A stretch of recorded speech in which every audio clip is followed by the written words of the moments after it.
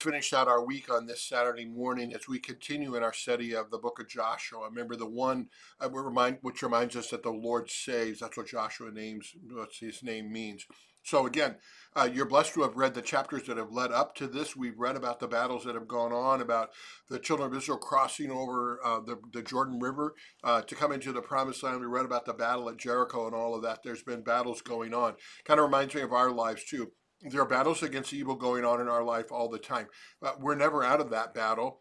Jesus said it would continue to happen. There would be wars and rumors of wars in our world. We got the battle against sin every single day. We look around our world, we see evil going on. They're continuing to be in that battle too.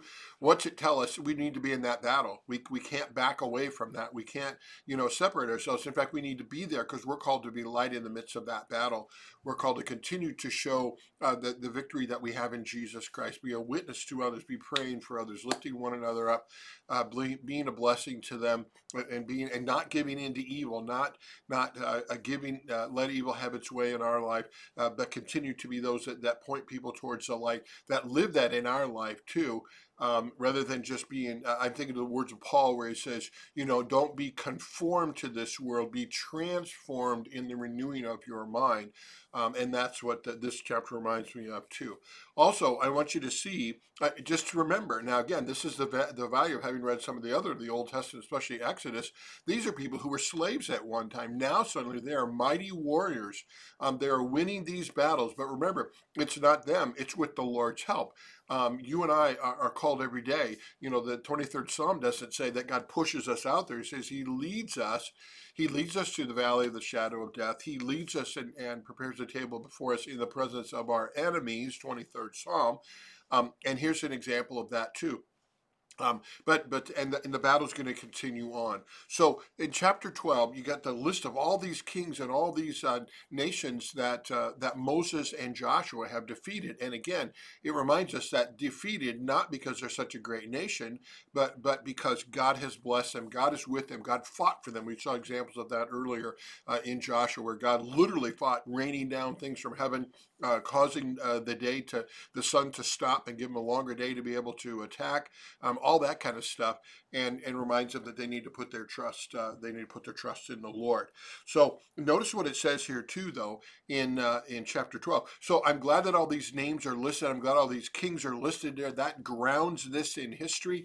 Again, this is not fairy tale that said, oh, they went out and they defeated all their enemies, da da da da da, and they live happily ever after. No, they're in the midst of the battle yet. You and I are too.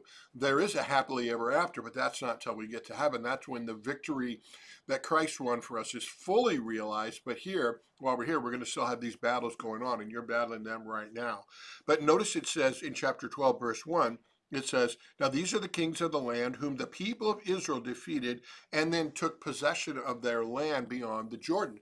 That's an important part. Not only did they defeat them, but now they're starting to take possession of the land. Why are they taking possession of the land? Because God promised it to them. He says, you be faithful to me, and I will bring you to the land flowing with milk and honey. And not only will you defeat your enemies there, but you're also going to possess the land. And it says in verse 6 that these are ones that Moses, the servant of the Lord, and the people of Israel defeated them. And then it says in verse 7, now that Moses has died, Joshua has taken over. These are the kings of the land whom Joshua and the people of Israel defeated on the west side of the Jordan. It doesn't say they've taken possession of their land yet. That's to come yet. That's kind of like our life too. We're never done. We're always... There's always more to come. There's always a battle out there, but God has promised our inheritance is good, and and then that possession of the land is going to take later. He mentions that at the end of verse 7, and gave their land to the tribes of Israel as a possession according to the allotments. So gave it to them as possession, but they still have to come in and to possess that. That certainly took some time, and that called them to be patient. So as you finish up with your day Bible reading this week, I pray I know Joshua's been a blessing to you. We get ready for tomorrow to come and to be in God's house in community with God's people, to hear that word of God again, to receive the Lord's Supper there for us, the very body and blood of Christ.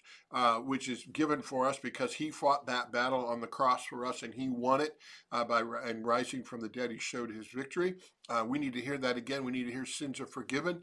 We need to be encouraged in our journey. We need to build each other up, listen to one another, share with one another. It's really cold outside. I'm looking outside and it's clear sky and snow on the ground, but it's chilly out there. But yet there's a warmth in our hearts because of what we have in Jesus Christ.